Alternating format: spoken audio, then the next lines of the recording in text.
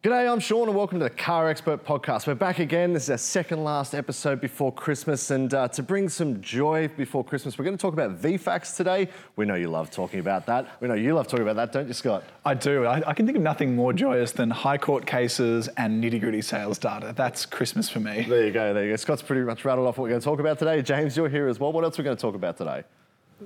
VFACTS. VFACTS. And we're also going to talk about the new Civic Type R, which Scott has been driving, and he has some cool smartphone features that come with it. So we will get into that a little bit later on. But yeah, let's just dive right into VFACTS because we know everyone's here to watch that or listen to that.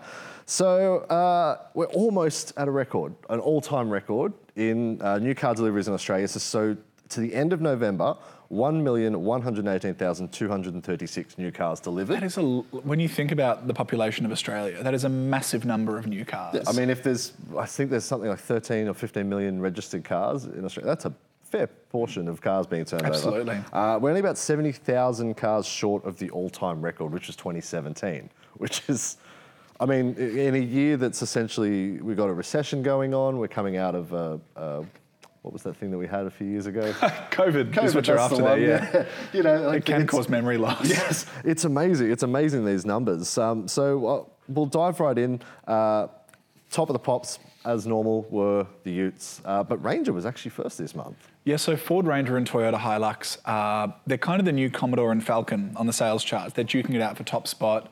The Ranger is at the moment a couple of hundred sales behind the Hilux in year to date. If the Ranger can top the Hilux on the sales charts, it'll be the first time Ford has had the best-selling car in Australia since 1995, the year that James and I were born. Wow. I was 94. Sorry, I forget you're old. Close enough. But back then, Ford sold 81,366 Falcons, 12.7% market share, and it was the second biggest ever year of new car sales in Australia with around 650,000. So you can see how the market's evolved since then. It would be a massive deal for Ford to sell more Rangers than Toyota does Hiluxes. You've worked in the Ford world before. I have. What levers do you think they're pulling to get over the line? I don't know whether they're necessarily pulling levers per se. You can see just how popular that car is. Objectively, we've all driven them, said how good they are. Even just relative to the Hilux, it's a better vehicle in my opinion for most people. And Ford for the longest time has been really proud of the fact that the Ranger's Australia's most popular 4x4. If they can get over the line with Australia's most popular vehicle, period, that's quite a big thing. And I guess since the finish line's in sight, and it's definitely a possibility. I wouldn't be surprised if they're maybe campaigning with Thailand factory to get more cars in and satisfy the back orders that they've got, because they've got some of the variants have really long wait times as well. So I think it's just a matter of getting cars to customers. I think that's a big thing that we're seeing with the numbers this year is they haven't actually sold that many cars necessarily, but a lot of the delivery, like the orders that got placed over the last few years are finally being fulfilled. So Kia with their massive wait times, Ford, like you said, so there's quite a few cars that are now suddenly in stock and actually in driveways. Yeah, this is definitely, we're approaching the end of the good times. VFACTS is not sales data, it's deliveries data, and they actually recently tightened up on that because there was a period where it was registrations that were being recorded and it was meant to be deliveries, and car makers like Holden with the Astra, for example, would register a huge batch of cars and then put them in a warehouse and sell them as dealer demonstrators for one big month on the sales charts. So it's now a slightly different metric, but these deliveries are based on the last 2 years of demand. All the car makers we've spoken to recently have said that they're getting significant order cancel rates. Sometimes that's down to cost of living, which is hitting everyone with a mortgage or who needs to buy groceries.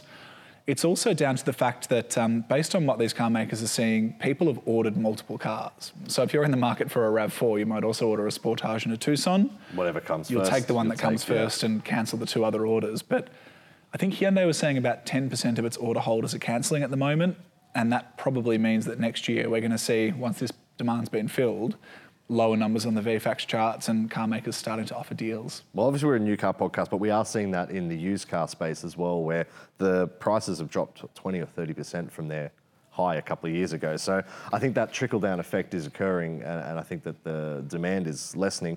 What I do find really interesting, and just because this is pretty much the last one this year, I'll go into a bit more nerdy detail. 62,000 deliveries in November were SUVs. Like, if that doesn't solidify that we're an SUV nation, I don't know what does. But the top-selling SUV was a Tesla Model Y. Tesla's domination of the electric car market is not surprising, but it has been one of the sort of enduring stories of this year. Last year, the Model 3 was the best-selling electric car in the country. This year, the Model Y has comfortably taken over that mantle. Tesla's supply out of China is good. The price is good. Every time a new electric SUV arrives, we compare it with the Model Y on price and go, Tesla's still pretty good value. I don't know whether it's going to be as dominant going forward with more options there, but it's doing something right. 100%. You see them everywhere. So it's no surprise that it's doing so well, and it's now actually competing with the RAV4 for the most popular SUV title as well. But another thing I found interesting is that the top 3 vehicles in November are all utes, because the D-Max was third. So we're also a ute nation. Well, yeah, ute and SUV nation. Yeah, and again, the instant asset write-off went away at the end of the last financial year, so it's not like that's potentially a thing anymore. You can't claim nearly as much as you were able to during the COVID period. So we have seen a decrease in Rams and Silverados, the deliveries of those. Where Ram was delivering 1,000 a month, they're now down to sort of 300 or 400 a month. Yeah, look, the Ram and Silverado thing, and down the track the Toyota Tundra thing as well, is going to be really interesting. I think there is still demand for those cars. People have money to spend, and they will spend it on big utes. But there was a period there where it was a really attractive deal with the instant asset write-off for your tax. It was also the fact that people wanted to tow caravans. They had money because they'd been at home from COVID. They weren't going on international holidays. 2 of those factors have been taken away. And I think what we'll probably see is what the real demand for those cars as a work vehicle is, because ultimately they're a really good tool for a job. But as a vanity exercise, they're expensive and they're big and they're thirsty, and maybe they're not the practical car that people need to be buying as they start tightening their belts and things keep getting more expensive. So James, aside from the ute mention that you just had, what really stood out for you in this month's VFACTS? Probably the fact that the Toyota Prado is still doing 3,000 units a month. That's remarkable, isn't it? Yeah, I know that there's long wait times on those, but the fact that there's a new one coming, people are still obviously taking delivery of the current model, which is quite old at this point. And, the Prado's a great car. It has a lot of capability. It does a lot of things for a lot of people. But, you think of something like a Ford Everest, which objectively is probably a newer, more technologically advanced vehicle that's probably better suited to the daily lives of a lot of Australian families that live around the capital cities. It's still amazing that vehicles like that and the Land Cruiser wagon range still doing good numbers, and a lot of quite rugged big vehicles. We talk a lot about fuel prices, cost of living, and it seems like the sales figures for big guzzling SUVs and utes continues to go up, because even though a lot of these utes are diesel, for example, doesn't mean they're particularly efficient. So it's always interesting to see the diversity or lack of diversity in the vehicles that are in the top 10 or even top 20 of our sales charts, and they just keep chugging on. And what about you, Scott? Any real highlights for you? I'm actually really interested in how these figures compare with used car figures, which came out for the first time this month from the Australian Automotive Dealer Association. There's a lot of acronyms, I realise. AADA. It's interesting, utes, SUVs dominate the new car sales charts, but because there are so many passenger cars on the road, the best-selling used car in the country last month was a passenger car, and there were more it was a Ford Ranger, but there were more used passenger cars sold than there were used utes and SUVs.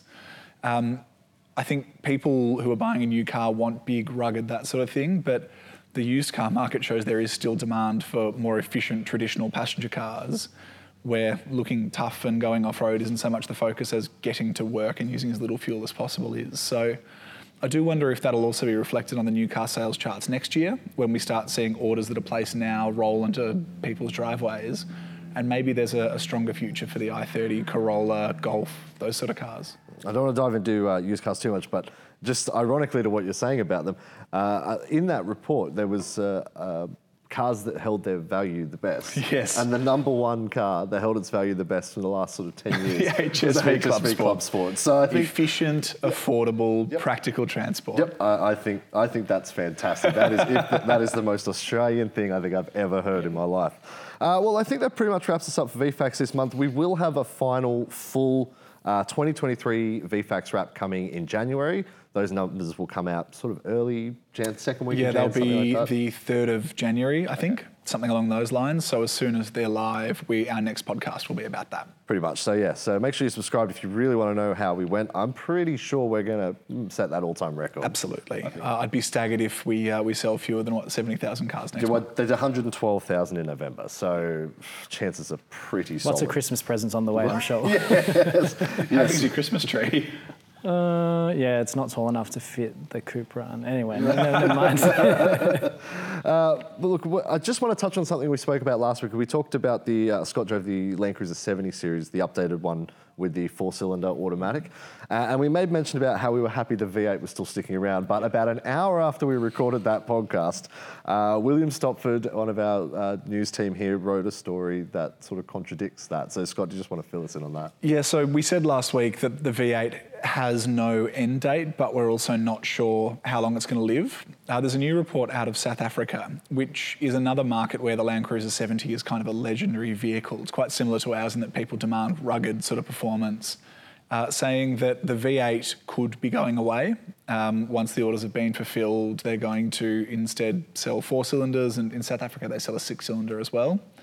It wouldn't surprise me. Again, based on what Toyota's told us, they have no end date, but there's no point in them developing and pouring money into this 4-cylinder if they expect to sell it alongside the V8 and just sell it in small numbers. The only reason they would justify that investment is if they think it's going to take over and think they're going to make their money back, and that means a lot of 4-cylinders over a long period of time. So Toyota has not committed to, I think there are things beyond its control, but it's said it wants to fill every V8 order that wants a V8 with a V8, but there will come a point where it's beyond their control, and it wouldn't surprise me if they can't sell V8s anymore quite soon. And I think as much as I love that V8 engine, it is a really nice engine.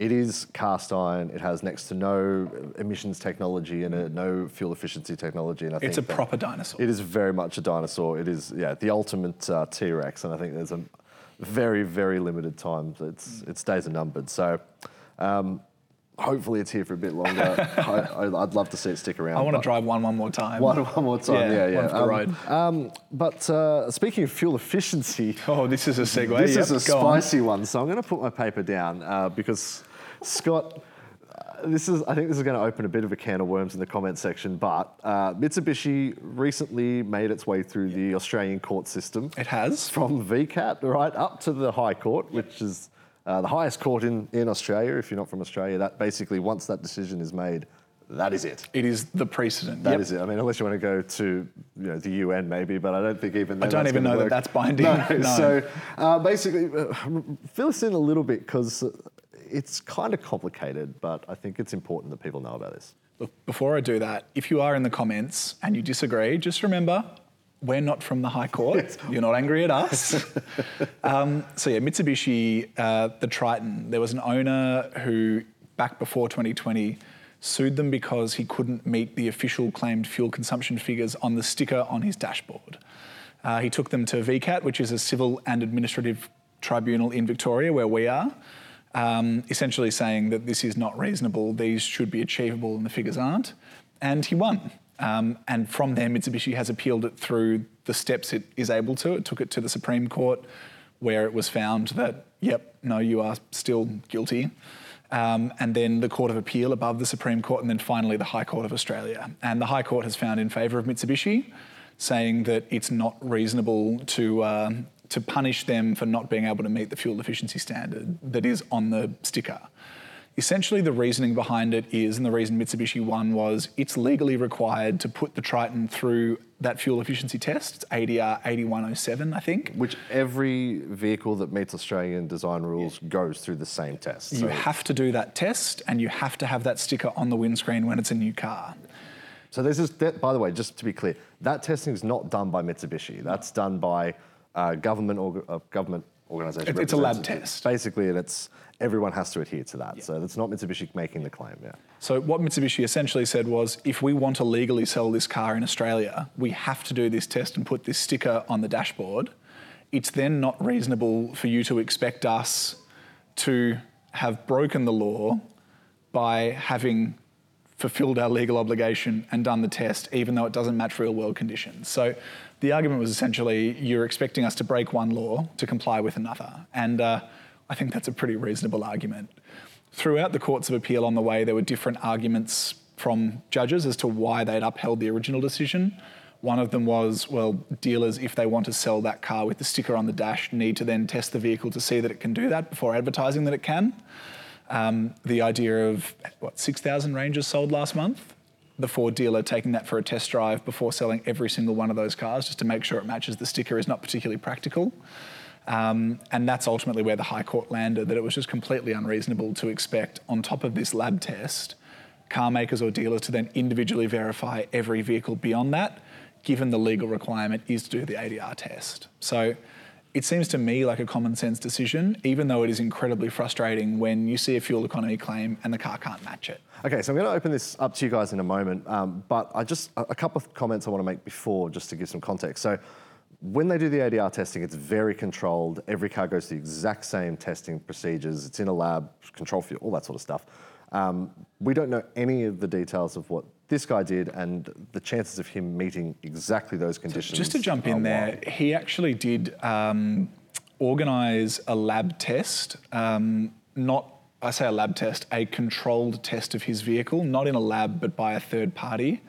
And in their testing, it didn't match the ADR claim either. But again, that test wasn't to the same standards as the ADR. So he did actually try to match, I suppose, what the ADR claim was through another type of test and couldn't do that either because, the variables are different. So, and on that, we've got a video on our channel at the moment where we actually do test a whole number of different parameters on the vehicle, from air conditioning, tyre pressures, load in the back.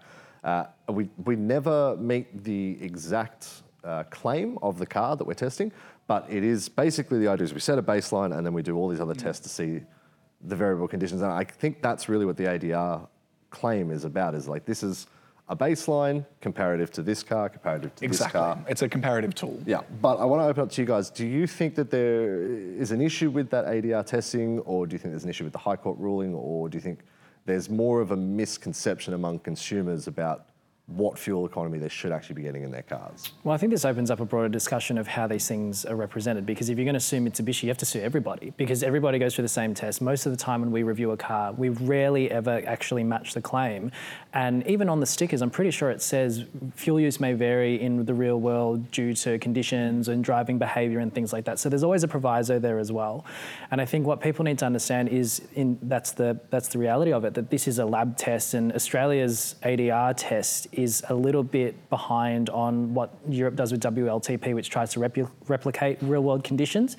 So, there's so much there that perhaps people don't understand or aren't educated on. And so, it's probably a good thing that he actually went and did the tests and whatever, but then that also perhaps could be specific to that vehicle and is less about the fact it meets the sticker and whether it actually is up to specification as per advertising or anything like that. And it's probably less about the ADR thing and more about that specific vehicle and how he was treated by his dealer or Mitsubishi when he went to them with the problem. Because, a lot of these utes have... He wanted a full refund, was what he requested, because he thought the ute didn't meet what he was sold, basically. Yeah, which is probably a fairer argument than trying to be like Mitsubishi lies on the sticker, which is actually a government thing. And then, so I think the fuel economy thing is really interesting. Some people seem to take the ADR stickers verbatim, which I find really interesting, given you can very, very easily check your trip computer in a modern car to see how much you're actually using. And, especially the combined figures as well, when we talk hybrids and things like that, people are quick to look at a combined figure but not think about, I actually drive it in city every day, so I should actually focus more on the urban cycle, and sometimes you see greater differences there, or on the highway cycle there's greater differences for diesels, for example. So it's just a very interesting topic, and I think it's hard to solve today alone, but I think it opens up a broader discussion, perhaps requires a bit more consumer education around what actually goes into that and what you're representing relative to what you're going to get in the real world.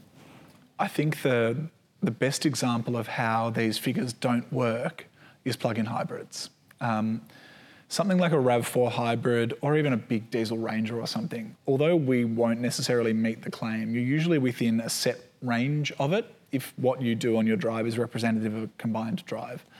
With something like a plug-in hybrid, the official fuel economy claim is usually 1 or 1.2 litres per 100 Ks, something like that. And if you drive the car with a fully charged battery all the time, you might use 0 litres per 100 Ks. if you don't charge the battery, we've seen as high as, 6 or 7 in your Outlander plug-in hybrid? I was about to say that. So I've been running an Outlander plug-in hybrid for a couple of months now. Yeah. And yes, so when I do my usual commute from home to the office, and if the battery's fully charged, on the freeway, it'll kick the petrol motor in.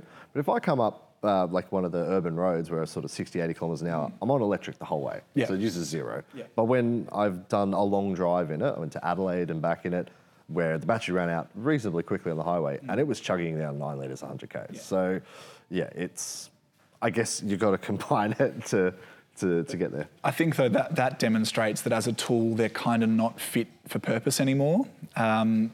Ultimately, those plug-in hybrids have a really low claim. They then get under tax brackets in Europe and that sort of thing. Here now. And here now, that's very true, yeah.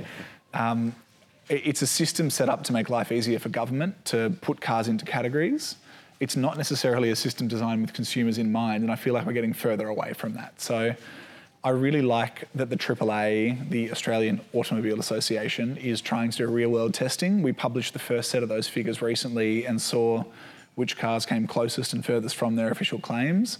I'd love to see more of it from manufacturers as well. I'd be really interested to know, with the Hyundai Kona Electric, for example, that Hyundai goes, yep, we completely brimmed the battery, we drove at a set 80 kilometres an hour and it went for 500 kilometres or whatever it was.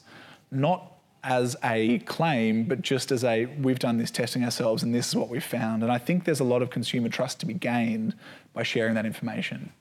I think if they're going to do that, because I recall a certain German manufacturer with a certain diesel engine that was able to manipulate it a few years ago. But you could take the Guinness World Records approach where you do that, all the manufacturers can do that, but there is an independent third party there that adjudicates it, that monitors it, and then they can say, this is the thing, this is what we did. And that would make that, I guess, the intention of ADR testing at the moment, though. I think it's not so much the need for a third party as it is the need for the test to be more reflective of the real world, or for there to be another level on top of that, which is the real world run. Because again, we spend a lot of time on a proving ground, and I guarantee if you just did all of your testing on a proving ground, it would be very different to the real world.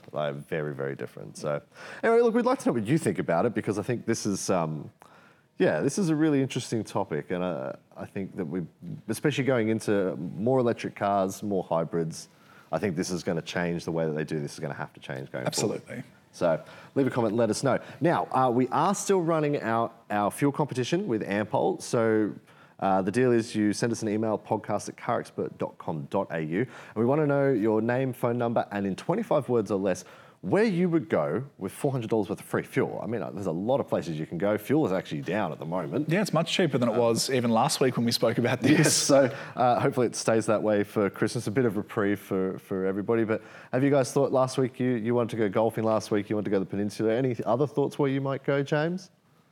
Maybe a beach on the other side. There we go. Where instead of going to Mornington, I'll go to the Bellarine. Down the peninsula and then on the ferry across the Queenscliff. Well, yeah, but I can't pay for the ferry's fuel, can I? I just pay the ticket. So maybe I'll just drive back around the bay. Ampol Marine, maybe, yeah. maybe there is something there, but yeah. If James has left the Mornington Peninsula, I might head down there. Oh, okay. Just for a bit of space. Yeah.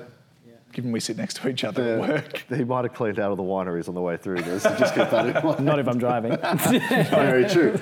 We've had some really, really good responses so far. But you've still got a couple of days. You've got until Wednesday the 20th to get your entries in. So email us podcast@carexpert.com.au and let us know where you would go with free fuel. And we're going to announce that winner on our Christmas episode, which is coming out on the 24th of December. So on Christmas Eve. Christmas Eve. Right, okay. Yes, it's our Christmas episode on Christmas Eve. Yes, perfect. Yes, we'll be busy unwrapping presents on Christmas Day, so we don't have time to do an fair episode. enough. All right, so our last topic for the day. Scott, you got to do something that James and I are very, very jealous about. Yes, the Honda Civic Type R is arguably the best hot hatch money can buy at the moment. Even though it looks kind of like a sedan from a distance. I can live with that. I think it looks fantastic compared to the old one, which looked like a Fast and Furious racer. Yes, yeah, especially that wing on the back. It was full on, wasn't it? But Honda wanted to show off some of the tech in the Civic Type R, and it put a whole lot of Civic Type Rs in pit lane at the Bend in South Australia and said, best way we can do this is by you guys doing a whole lot of laps, and we'll connect your phones up and show you what they call Log R 2.0. He's such a tough job, doesn't he? It's ridiculous. I was just talking about having to sit next to James. I have no official comments on that. So you hit the track to cut a couple of laps, do your best Jensen button around the bend. Exactly. How did it go? So this app is built into the car. It's free for the life of the vehicle. You don't have to pay a subscription. And what essentially it does is give you the sort of data that you would get if you were on a Formula One qualifying lap. So there's G sensors built into the car, there's throttle, brake, steering, gear position sensors, pretty much all the data you could possibly want. And what you do is you choose your track in the car, and most of the big tracks around the world are in there. If they aren't built in, you can do a lap and then set your start-finish line, and it will then automatically map that for you. Is Bathurst in there? I believe so. I would love to go around there at 60 k's an hour and just see my throttle trace. I think that'd be really interesting. Gentle, very gentle. But yeah, you start your session, it will then give you live lap times throughout the lap. So you'll actually be able to see as you cross the line what your time was and whether it was gold, silver or bronze. But when you get out of the car, there's all this data you can see about what you were doing during your session. So it'll give you the raw data, stuff like throttle position, brake, that sort of thing, and where you are on the track. It also gives you these 5 different parameters. There's like tyre loading, G-forces, acceleration, and it gives you this incredibly polite Japanese feedback. So it'll say something like, your tyre circle is small, consider making it bigger, and things like that, trying to tell you how to go faster. I don't really know what to say, because I think personally, as a bit of a racing nerd, that is the coolest thing ever. Look, I think the Civic is 4 cylinders short of a proper engine, but other than that, it is really, really cool. But what I'd like to see, and this sort of has just got me thinking about, why can't we have that in more cars? Not necessarily like all the track data, but why can't we have apps on our cars, on all the new cars, where we can see, what the tyre pressures and temperatures are doing, what the fuel level is like, what the oil level is like. Because if you're packing up to go away, rather than having to go out and open up the bonnet, and if you've opened the bonnet on a modern car, trying to find the dipstick is very challenging. Normally it's the person. Yeah, generally just it's easy to look in the mirror to find the dipstick. Yeah, but to be able to just check all that in an app, all those sensors are already in the car. Yeah. What do you guys think? Is that something that we should implement going forward? You're our resident connected services geek. You Am love I? that stuff, so I'm going to throw to you. Well, it's definitely something that we're seeing more of. A lot of the premium brands have been doing it for a long time with, connected services and app-based things. And I think Tesla really made that mainstream and made it an expectation for vehicles to have that sort of stuff available to you, whether it's being able to have Christmas mode and everything lights up and you open the doors and they flap like a bird, or actually being able to look at the vehicle's diagnostics and some of the levels on your phone. So Tesla has a back end you can go into on the screen to actually see some very specific information. I had no idea where you were going with that. I was like, hanging on there. It's not in the front. No, they do have basically a mode within the screen where you can actually go in and see a lot of diagnostic information that's sort of, I guess, like admin privileges. Yeah, well, Ford was one of the first mainstream manufacturers with Ford Pass Connect to give you that data, so you can get a full rundown of what's going on with the vehicle. You can get like how much range is still left in your tank, whether there's a flat tyre, if it's got tyre pressure monitoring, and you can also do the other functions like unlock, lock, start the car before you get in there, turn on the aircon, things like that. Hyundai and Kia have started rolling out their own versions of that, and other brands are committing to bringing these sort of features to market as well. So even though it's not quite as widespread, or people may not really know about it as much yet, it's definitely something that's happening and rolling out across more of the market. I guess time will tell. Given that kind of technology, in terms of having a connected modem built into the car, is an expensive component that also requires, upkeep, or needs a subscription to a data service. So it means that your network has to be up to scratch, and Australia for a long time has been a struggle place for some brands. Like Volkswagen's really struggled with it lately, and I think they're going to bring it in with the new with the new ID electric vehicles. They're going to bring it in, but Audi also has had some form of functionality. But yeah, there's so many aspects to it.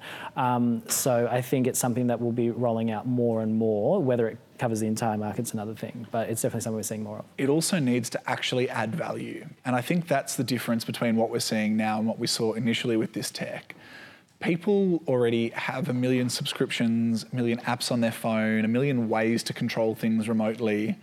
Unless it's actually adding something to my life, I don't want to add more complication to that. Yeah.